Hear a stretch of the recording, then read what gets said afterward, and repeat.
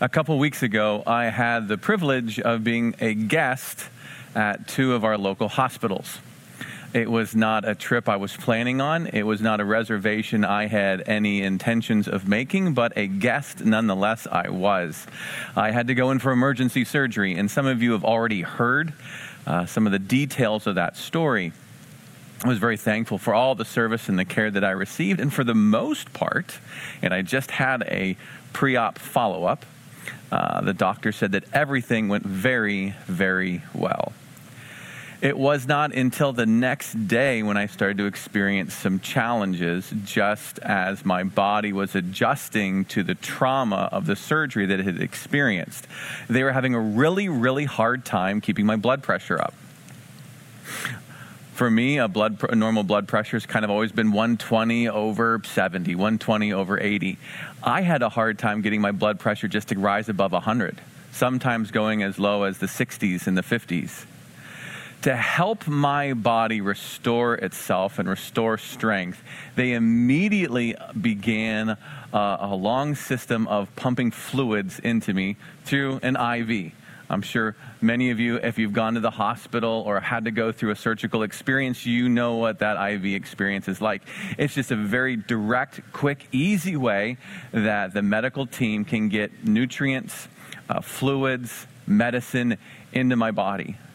And so all through Monday night a couple weeks ago, a nurse would come in after a few hours and hang another bag upon that little rack, and more fluids would be pumped into my system. And then they'd bring another bag over and more fluids would be pumped into my system. It was those fluids infusing my body with strength that enabled me to kind of get my feet back on the ground and help provide the resource that I need so that I could get home to my family. That idea that something needs to fuel my faith is what we need to talk about today. We have been in a study on justice. And justice is hard. Justice, as we are beginning to see, really confronts our culture and confronts the self-centeredness of our hearts. Justice is, in simple terms, stewarding the flourishing of someone else. To steward is to receive a responsibility from a master. It's to receive a charge, a responsibility. And each of our responsibilities as a member of the human race and as a child of God is to help other individuals flourish. Help them to become the best versions of themselves. And to do that is to do justice. That's why when Jesus began his ministry, he started out his ministry by saying, hey, the Spirit of the Lord is upon me. It's appointed me to do what? To bring good news to the poor, to restore sight to the blind, to preach liberty for those who are oppressed and in prison, to proclaim the year of the Lord's favor. Jesus is saying he came and his ministry exists and his message is a message for people who need justice. Not justice as we often understand it. We think of justice as gavel, as judge, as jury, as someone did something wrong and justice will make it right. Something was broken and justice will make it whole. That this restitution of justice. And that is a small sliver of justice, but biblical justice, restorative justice, is so much bigger than that. The whole story of Scripture could be understood as the story of justice. Because God is a good God, and he creates what is good, and he shares what is good, and Jesus came to restore that goodness, things the way they ought to be. But you know as well as I do, whether it's scrolling through your Facebook feed, whether it's watching the news, whether it's conversations at work, there's something very broken about the human race. That instead of receiving a charge to care for others, we become takers. Takers of resources, of things, of money, of capital, of land. We take creation. And we begin to ally ourselves with others who are fellow takers. And our consumerism gives way to tribalism. and that tribalism, if our hearts are free to do what they want, will quickly turn into a spirit of conquering, and we'll go after others. And we see a history of tribes and city-states and nations warring after others. And in all of this, the prophet walks in and says, where's justice? Where's justice in all of this? And so last week, we asked ourselves, what is humanity supposed to be? What was it intended? What is man? That you are mindful of him, the poet says. The Son of Man, that you care for him. That humanity is God's artwork. That humanity are ambassadors to God's creation as good image bearers. That humanity is adored by God. And as artwork, and as ambassadors, and as God's adored children, that means that humanity and an individual human has rights. There are certain things that they can expect or should receive, life goods, so that they can flourish. In the same way that my body needed certain things a couple weeks ago so that it could be restored. Every human being has certain things that they have to flourish. And someone who cares about justice will do whatever they can to restore and provide those things. But as I said before, justice is hard.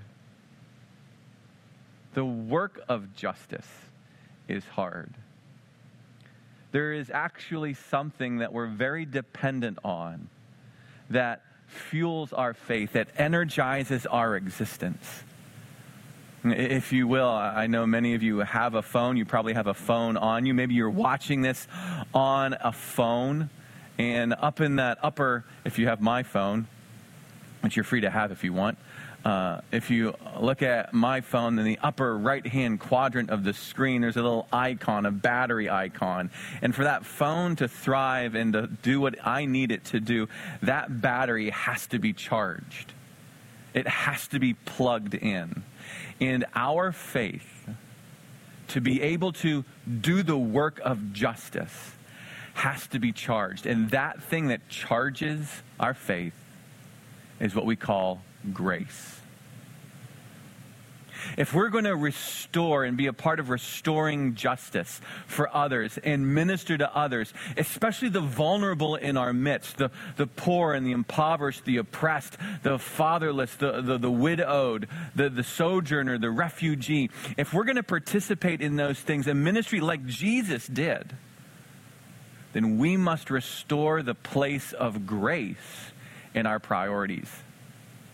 We need to understand that our faith must be fueled, that we, like an IV into my arm, need to be plugged in to a regular basis to receive the strength of God's grace. Grace, very simply, is this. It's the free blessing of God. It's a very common word used throughout Scriptures, Old Testament and New Testament. It's a common Christian term. We talk about saying grace and giving grace and receiving grace. Most of the letters in the New Testament begin with the grace of the Lord Jesus Christ be upon you. Or the author will finish by saying, may the grace of the Lord Jesus Christ and the love of God the Father and the fellowship of the Holy Spirit be with you. There's something about grace starting things and grace ending things and grace covering things. Because grace is what charges and energizes our faith. Anytime you see God interacting with humanity, God sharing his goodness, restoring goodness, bringing about human flourishing, that's grace. That's grace. It's the free blessing of God. And we can see it in lots of different expressions. Some theologians will talk about saving grace. That particular expression of grace by which we come to a saving knowledge of Jesus Christ. Very important. Some theologians will talk about prevenient grace, big fancy term. Grace goes first. How we respond to God because God's grace first comes to us. That's important. Salvation, sanctification, glorification, all different expressions of grace. Grace is what fuels our faith. And if we're going to be a people of justice, if our church, if our community is going to experience the justice of King Jesus, we need to learn how to plug into grace. There was a church that has 2 letters written to it in the New Testament. It's a church in Corinth. It's a very affluent community. It was a center of trade, very popular. Big festivals would happen there. Lots of merchandise moving in and out, big trade routes, big centers of worship. And there was a church there, and that church was in a hot mess. You read the letters to the church in Corinthians, 1st and 2nd, and you're like, man, this church has got some issues. There's a church that was planted by Paul, and a church that Paul tried to minister to on so many different ways. And in his second letter to the church in Corinth, he gives them a challenge. About a year before this, Paul had received word that the church in Jerusalem, the home church, if you will, the center of where the Jesus movement began, was really suffering. A famine of epic proportions had come upon the area, the region. Agriculture is suffering. That means food is suffering. Resources in economy are suffering, while at the same time the church in Jerusalem is suffering tremendous persecution. So it's very, very difficult to be a follower of Jesus Christ in the center of Jerusalem. And so Paul has this ministry idea. What if all the Gentile churches that he's connected to, what if they gathered together and collected an offering? And so whenever you see the Apostle Paul talking about giving in his letters, it's pertaining specifically to this ministry of grace.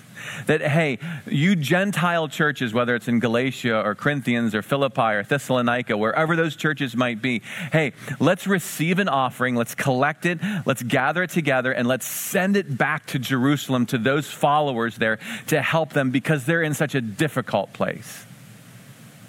And so he would encourage these churches to, over a period of time, over the course of a year, begin whenever they would come together to give as the Lord had set in their heart, to save up, to send a massive offering to resource the poor and the oppressed followers of Jesus Christ back in Jerusalem. Well, the church in Corinth really struggled with this idea. They thought it was great in the beginning. Oh, yeah, wonderful, let's do this. But culture happens, and time happens, and it's summer, and it's vacation, and there's things to do, and we need a new boat, and oh, we have to put a new roof on the house, and oh, by the way, business isn't going too well right now, so we're not quite sure if we could really give the way we intended to give. So a part of his letter in 2 Corinthians is a reminder to the church, and it's a reminder of grace. Let me read this important passage to you. You can take out your Bibles, find 2 Corinthians chapter 8, verse 9, and we'll have the verses come up on the screen too. But let me read it for you. This is 2 Corinthians chapter 8, verse 9.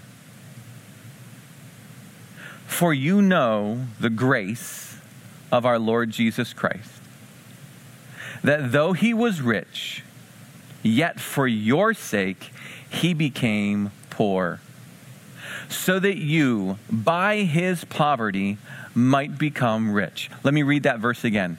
Follow along with me. Maybe read it out loud.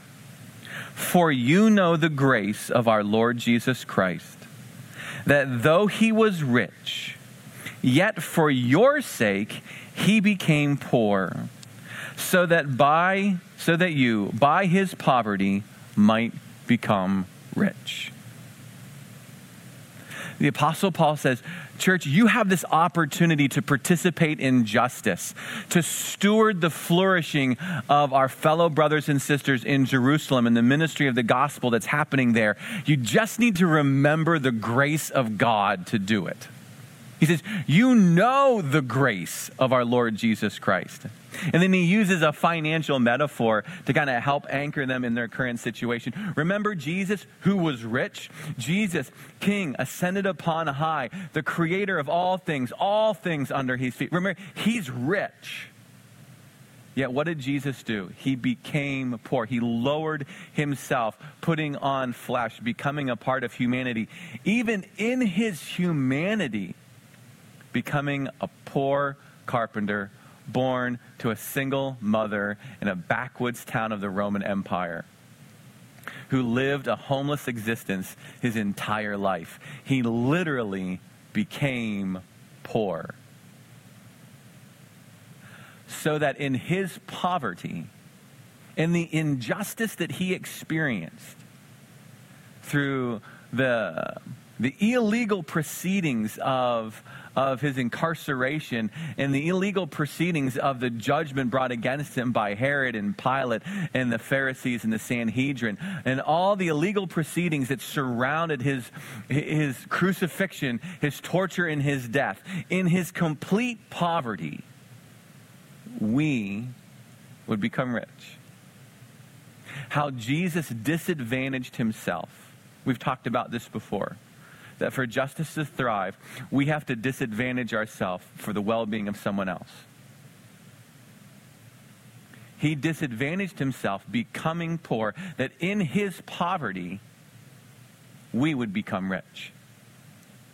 The Apostle Paul also uses another example in this context to kind of help needle, if you will, motivate, if you will, the church in Corinth. He reminds them of another church that's not too far away in Macedonia, and they are so poor. They're incredibly impoverished compared to the financial position of the church in Corinth. He says, wow, have you heard about the giving over in Macedonia? How out of their poverty they've given so much? And he says to the Corinthian church, hey, if you're struggling with this gift of justice, and justice is hard, let me remind you of grace. You know grace. That free gift of God. How Jesus came, lived a sinless life. Why? Because of the corruption and the treason which we practice. The separation that our life of hostility has made between us and God the Father. How Jesus gave himself to remove those walls of separation and hostility, to restore our relationship to the Father. That free gift of grace.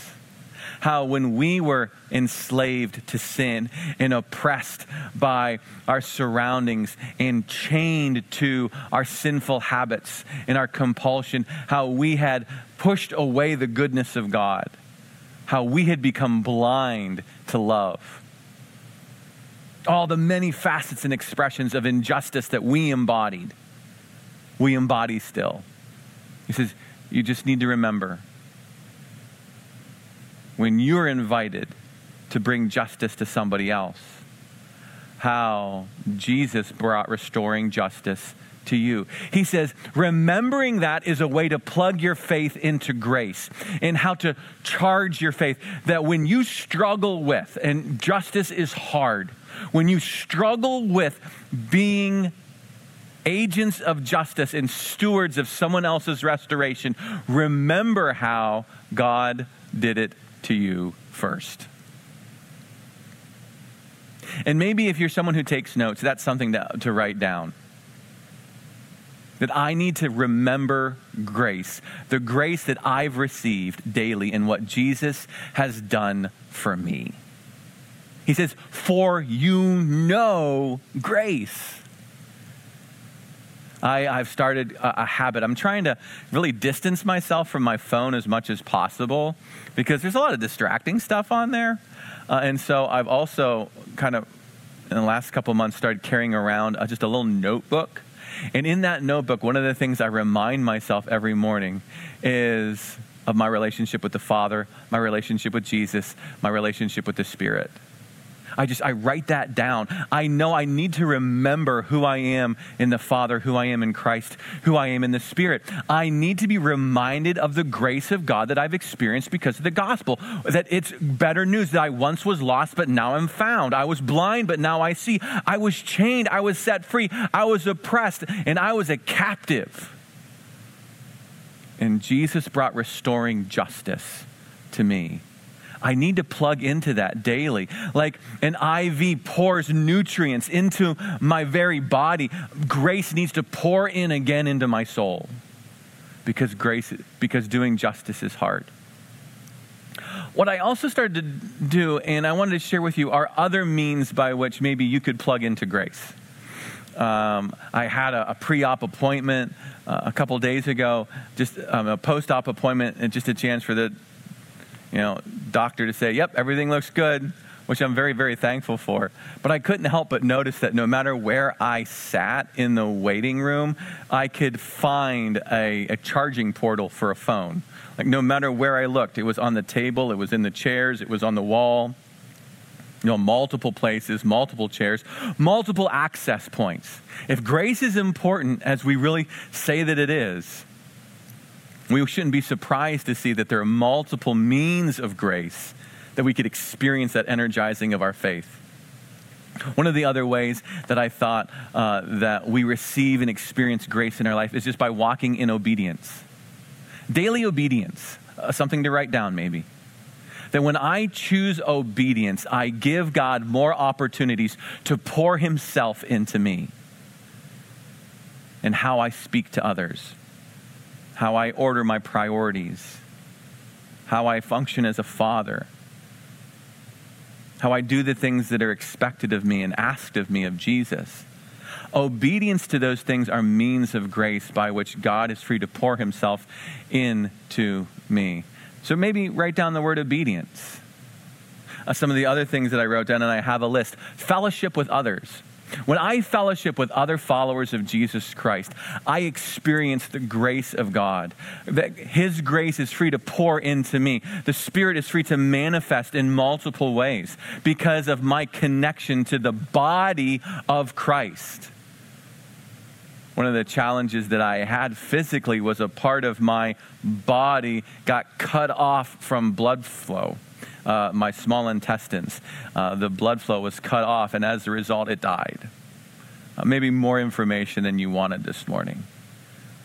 But so many of us treat the body of Christ that way. We're free to cut ourselves off in proximity, in ministry.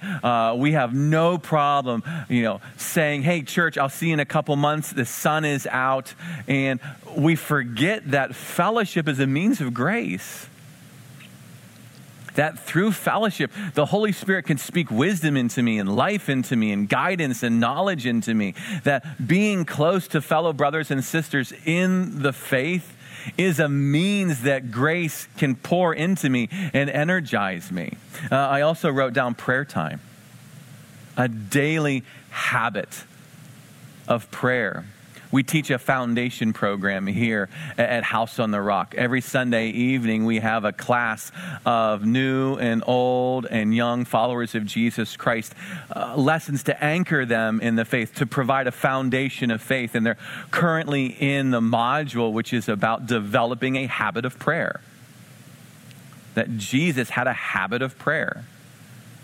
That conversation with the Father is a means of grace.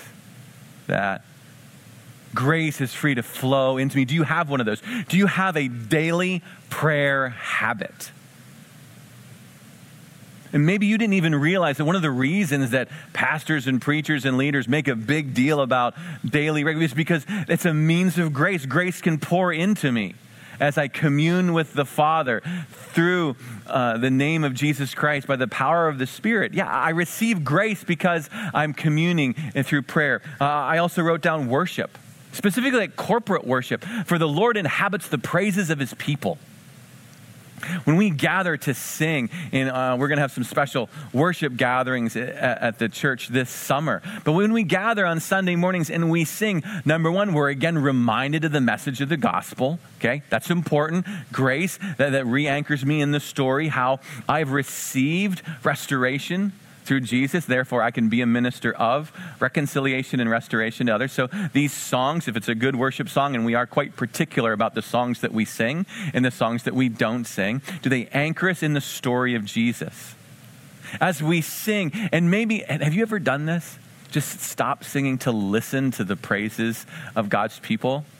Oh, so many times, whether I'm at the piano leading or I'm standing with my family, just to hear the praises of God wash over me, knowing that we as a church family are also participating in worship with the churches of all time, with the angelic body, the saints that are in heaven.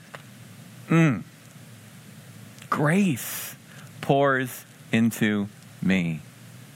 I wrote down another means of grace, the communion table. Why do you think he said, whenever you get together, remember me, do this act, this sacrament? Well, why do you eat daily?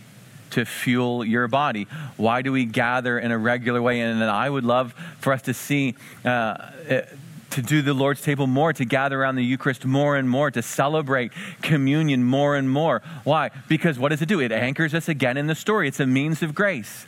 If you're familiar with the name John Wesley was the founder of the Methodist movement. It was said that John Wesley and his brother and his friends would travel all throughout the London area to try to receive communion at whatever church they possibly could, because he fervently believed it was a means of grace by which his faith was fueled and energized. And when we gather at the table, it is bread, but it's more than bread. It is the cup, but it's more than the cup. It is a mystery, but in that mystery, we receive grace. Do you make the table a priority? Do you mark it on your calendar that, first Sunday of the month, House on the Rock, it's the day we celebrate the Lord's table, the day we meet with Him. Why? Because it fuels our faith. It fuels our faith. I also wrote down Sabbath. Sabbath is like the inverse of some of the things we're talking about. I am going to intentionally unplug from worldly things so I can plug into a time of renewal with God. Maybe you're not at a rhythm or a place where you can set aside an entire 24-hour period. I would really encourage you to get to that. I think it's life-giving, life-changing. But say, I'm going to unplug from.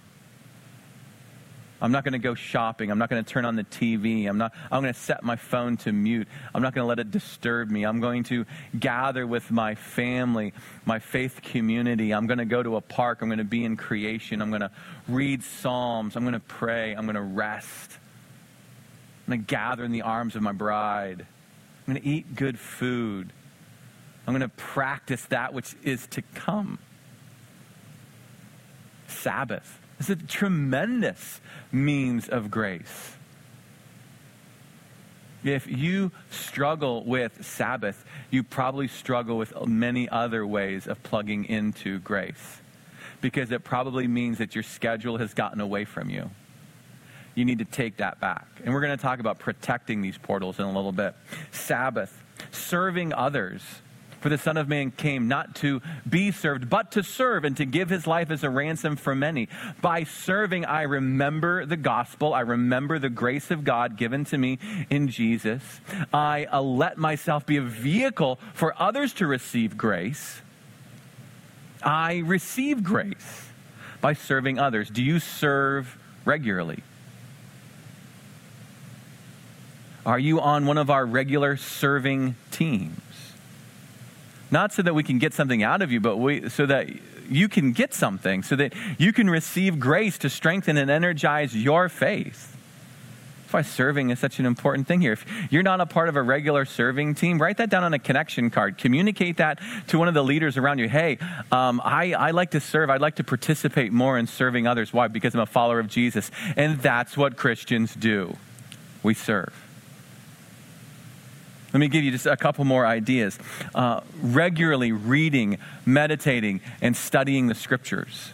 What you are doing right now by being attentive to this message from the Scriptures is you are plugging into grace. You are letting the grace of God invigorate and energize your faith.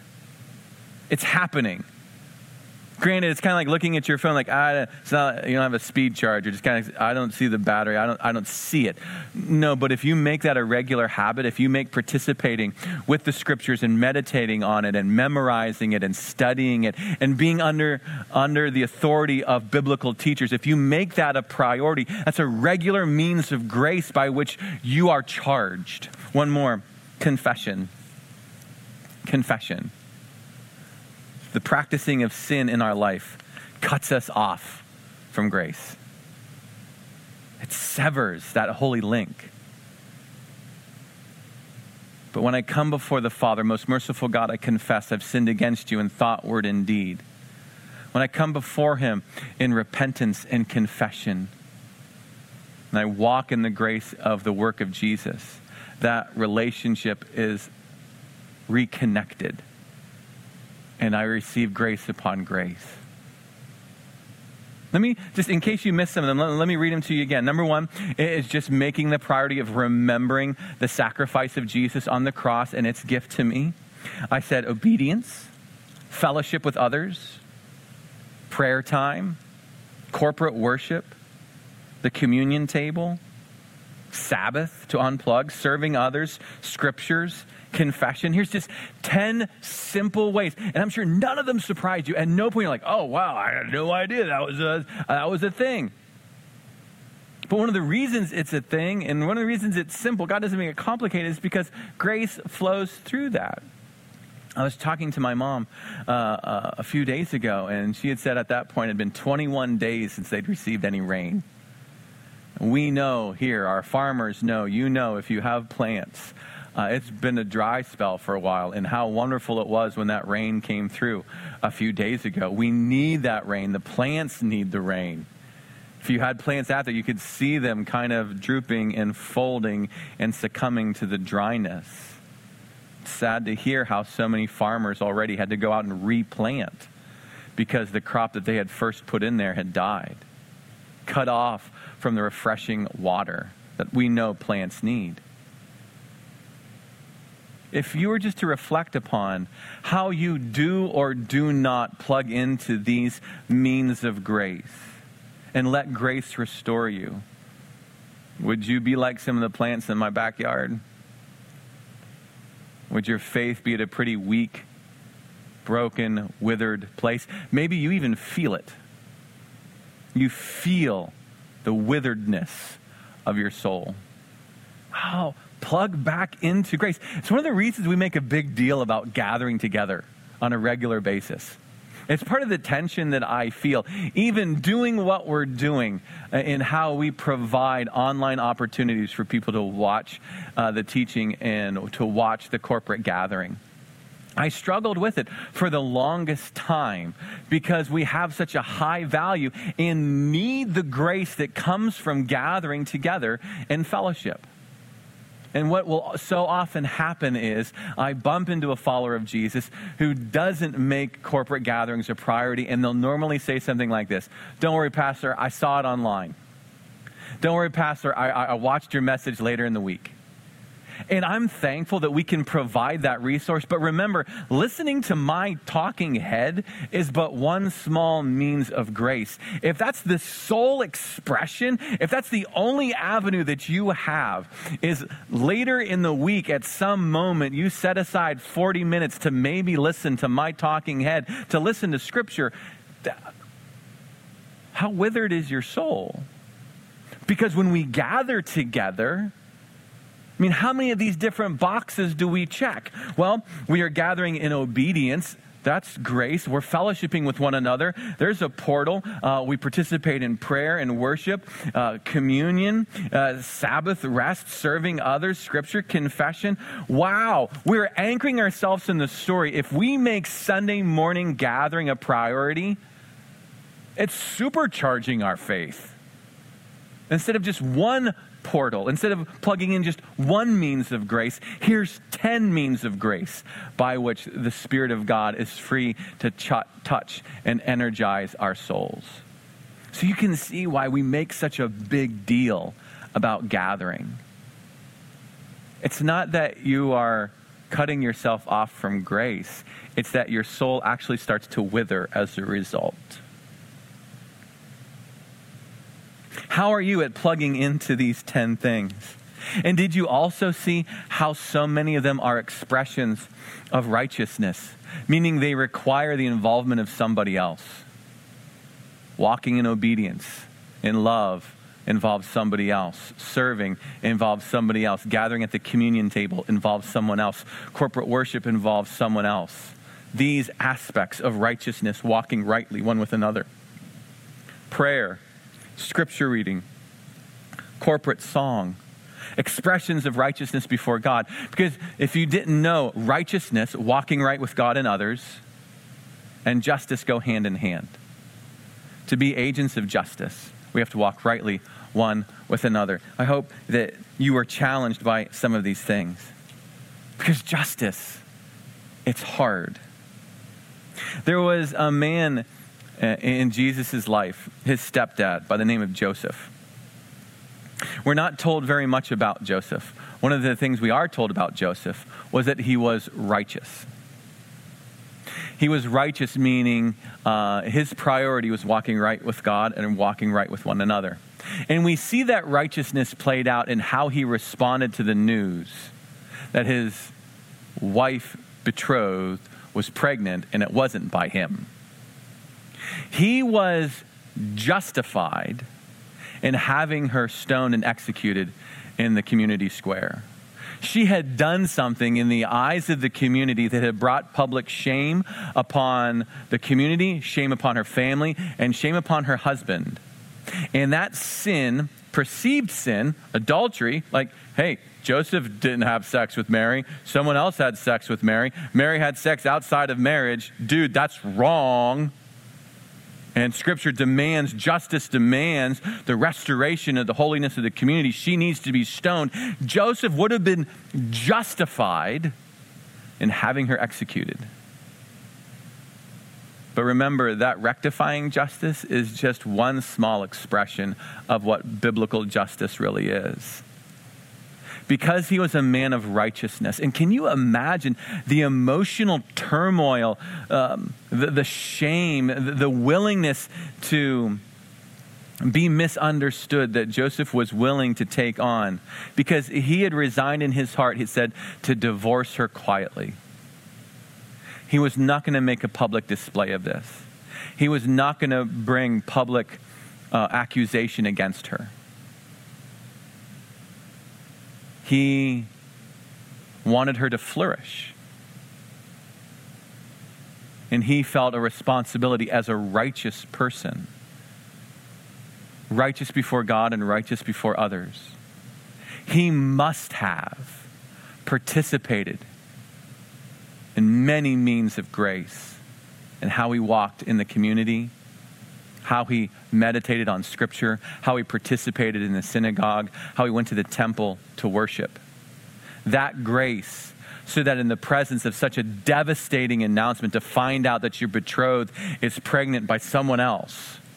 This is long before the angel shows up to give him the news. Hey, by the way, it's okay, it's all good, it's God. Long before that, he had chose the hard path, the path of justice, because he was a man of grace and righteousness. Yeah, justice. Justice is hard. Some of you have really been wrestling for these last few weeks as you've been presented with the call for justice. God says, hey, you know what I require of you? Do justice. Walk kindly. Walk humbly before me. And that's hard. When you see examples of oppression and you ask, well, what can I do about that? When you see poverty, what can I do about that? When you see people taking advantage of the system, what can I do about that? It demands, our faith demands that it's energized by the grace of God. We have to restore the place of grace in our life. We have to re-anchor ourselves in the fact that I once was lost, but now I'm found. I once was blind, but now I see. I was a victim of and a practitioner of sin and death. And Jesus disadvantaged himself to pick me up.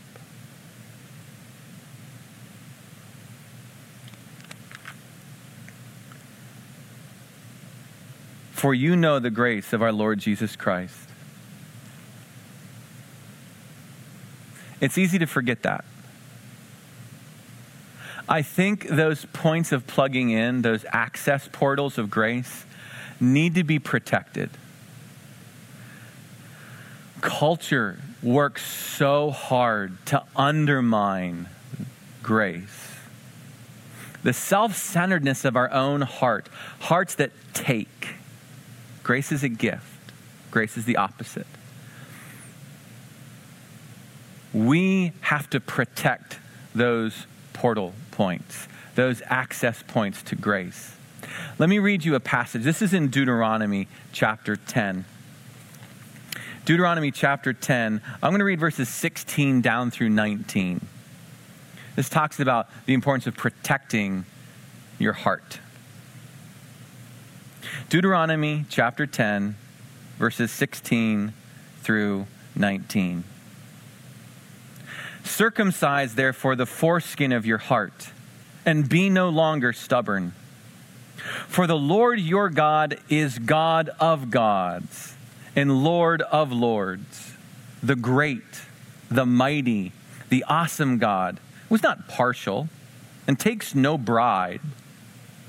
He executes justice for the fatherless, for the widow. He loves the sojourner, giving him food and clothing. Love the sojourner, therefore, for you were sojourners in the land of Egypt. Did you hear all the things that are at play there? He says, you need to guard your heart from stubbornness, from self-centeredness, from pride.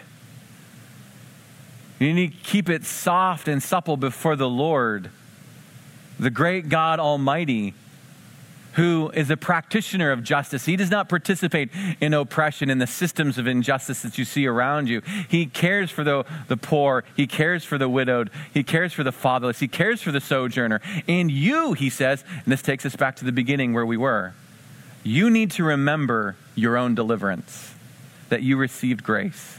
Remember, you were a sojourner, and I brought you out of Egypt. So he says, you need to protect your heart. There's an interesting connection between the high priest and the Christian in the New Testament. Both are described as needing to wear a breastplate. The garments that a high priest would wear, from the turban to their shoes to their underclothings, part of his vestments was called a breastplate of righteousness. Remember what righteousness is? Righteousness is walking correctly with God and walking correctly with others. And what does the breastplate guard? It guards the heart. The heart needs to be covered with righteousness, saturated with grace. It needs to be protected. When you get to the New Testament, the Apostle Paul, when he talks about how a Christian should suit up, like how a Roman soldier suits up, he gets to the breastplate, and what does he call it? He calls it the breastplate of righteousness. That the Christian's heart, the important stuff on the inside here, it needs to be guarded and protected. It needs to make sure that the arrows of the outside cannot get to it. It needs to be guarded by righteousness. Protect it from pride. Protect it from self-centeredness. Protect it from sin, so that you can do, follower of Jesus Christ, all that you are being called to do. It saddens me. The month of June is Pride Month. The only thing that a follower of Jesus Christ is called to be proud in is to be proud in what Jesus did, how Jesus saves. The heart needs to be guarded. It needs to be protected. It's too easy for it to turn upon itself, to become twisted, to become saturated by sin and death. To do the work of justice, that heart has to be guarded. Those access points of grace need to be protected. There's no question in my family what we do on Sunday morning. No one wakes up wondering, hey, I wonder what we should do today. Everyone knows. We're going to go gather at the church. We're going to sing with others. My sons know the priority of Scripture in their life. And I have to fight for that. And so let me say something just to fathers, okay? Father's Day. You knew it was coming. It's okay. I love you anyways.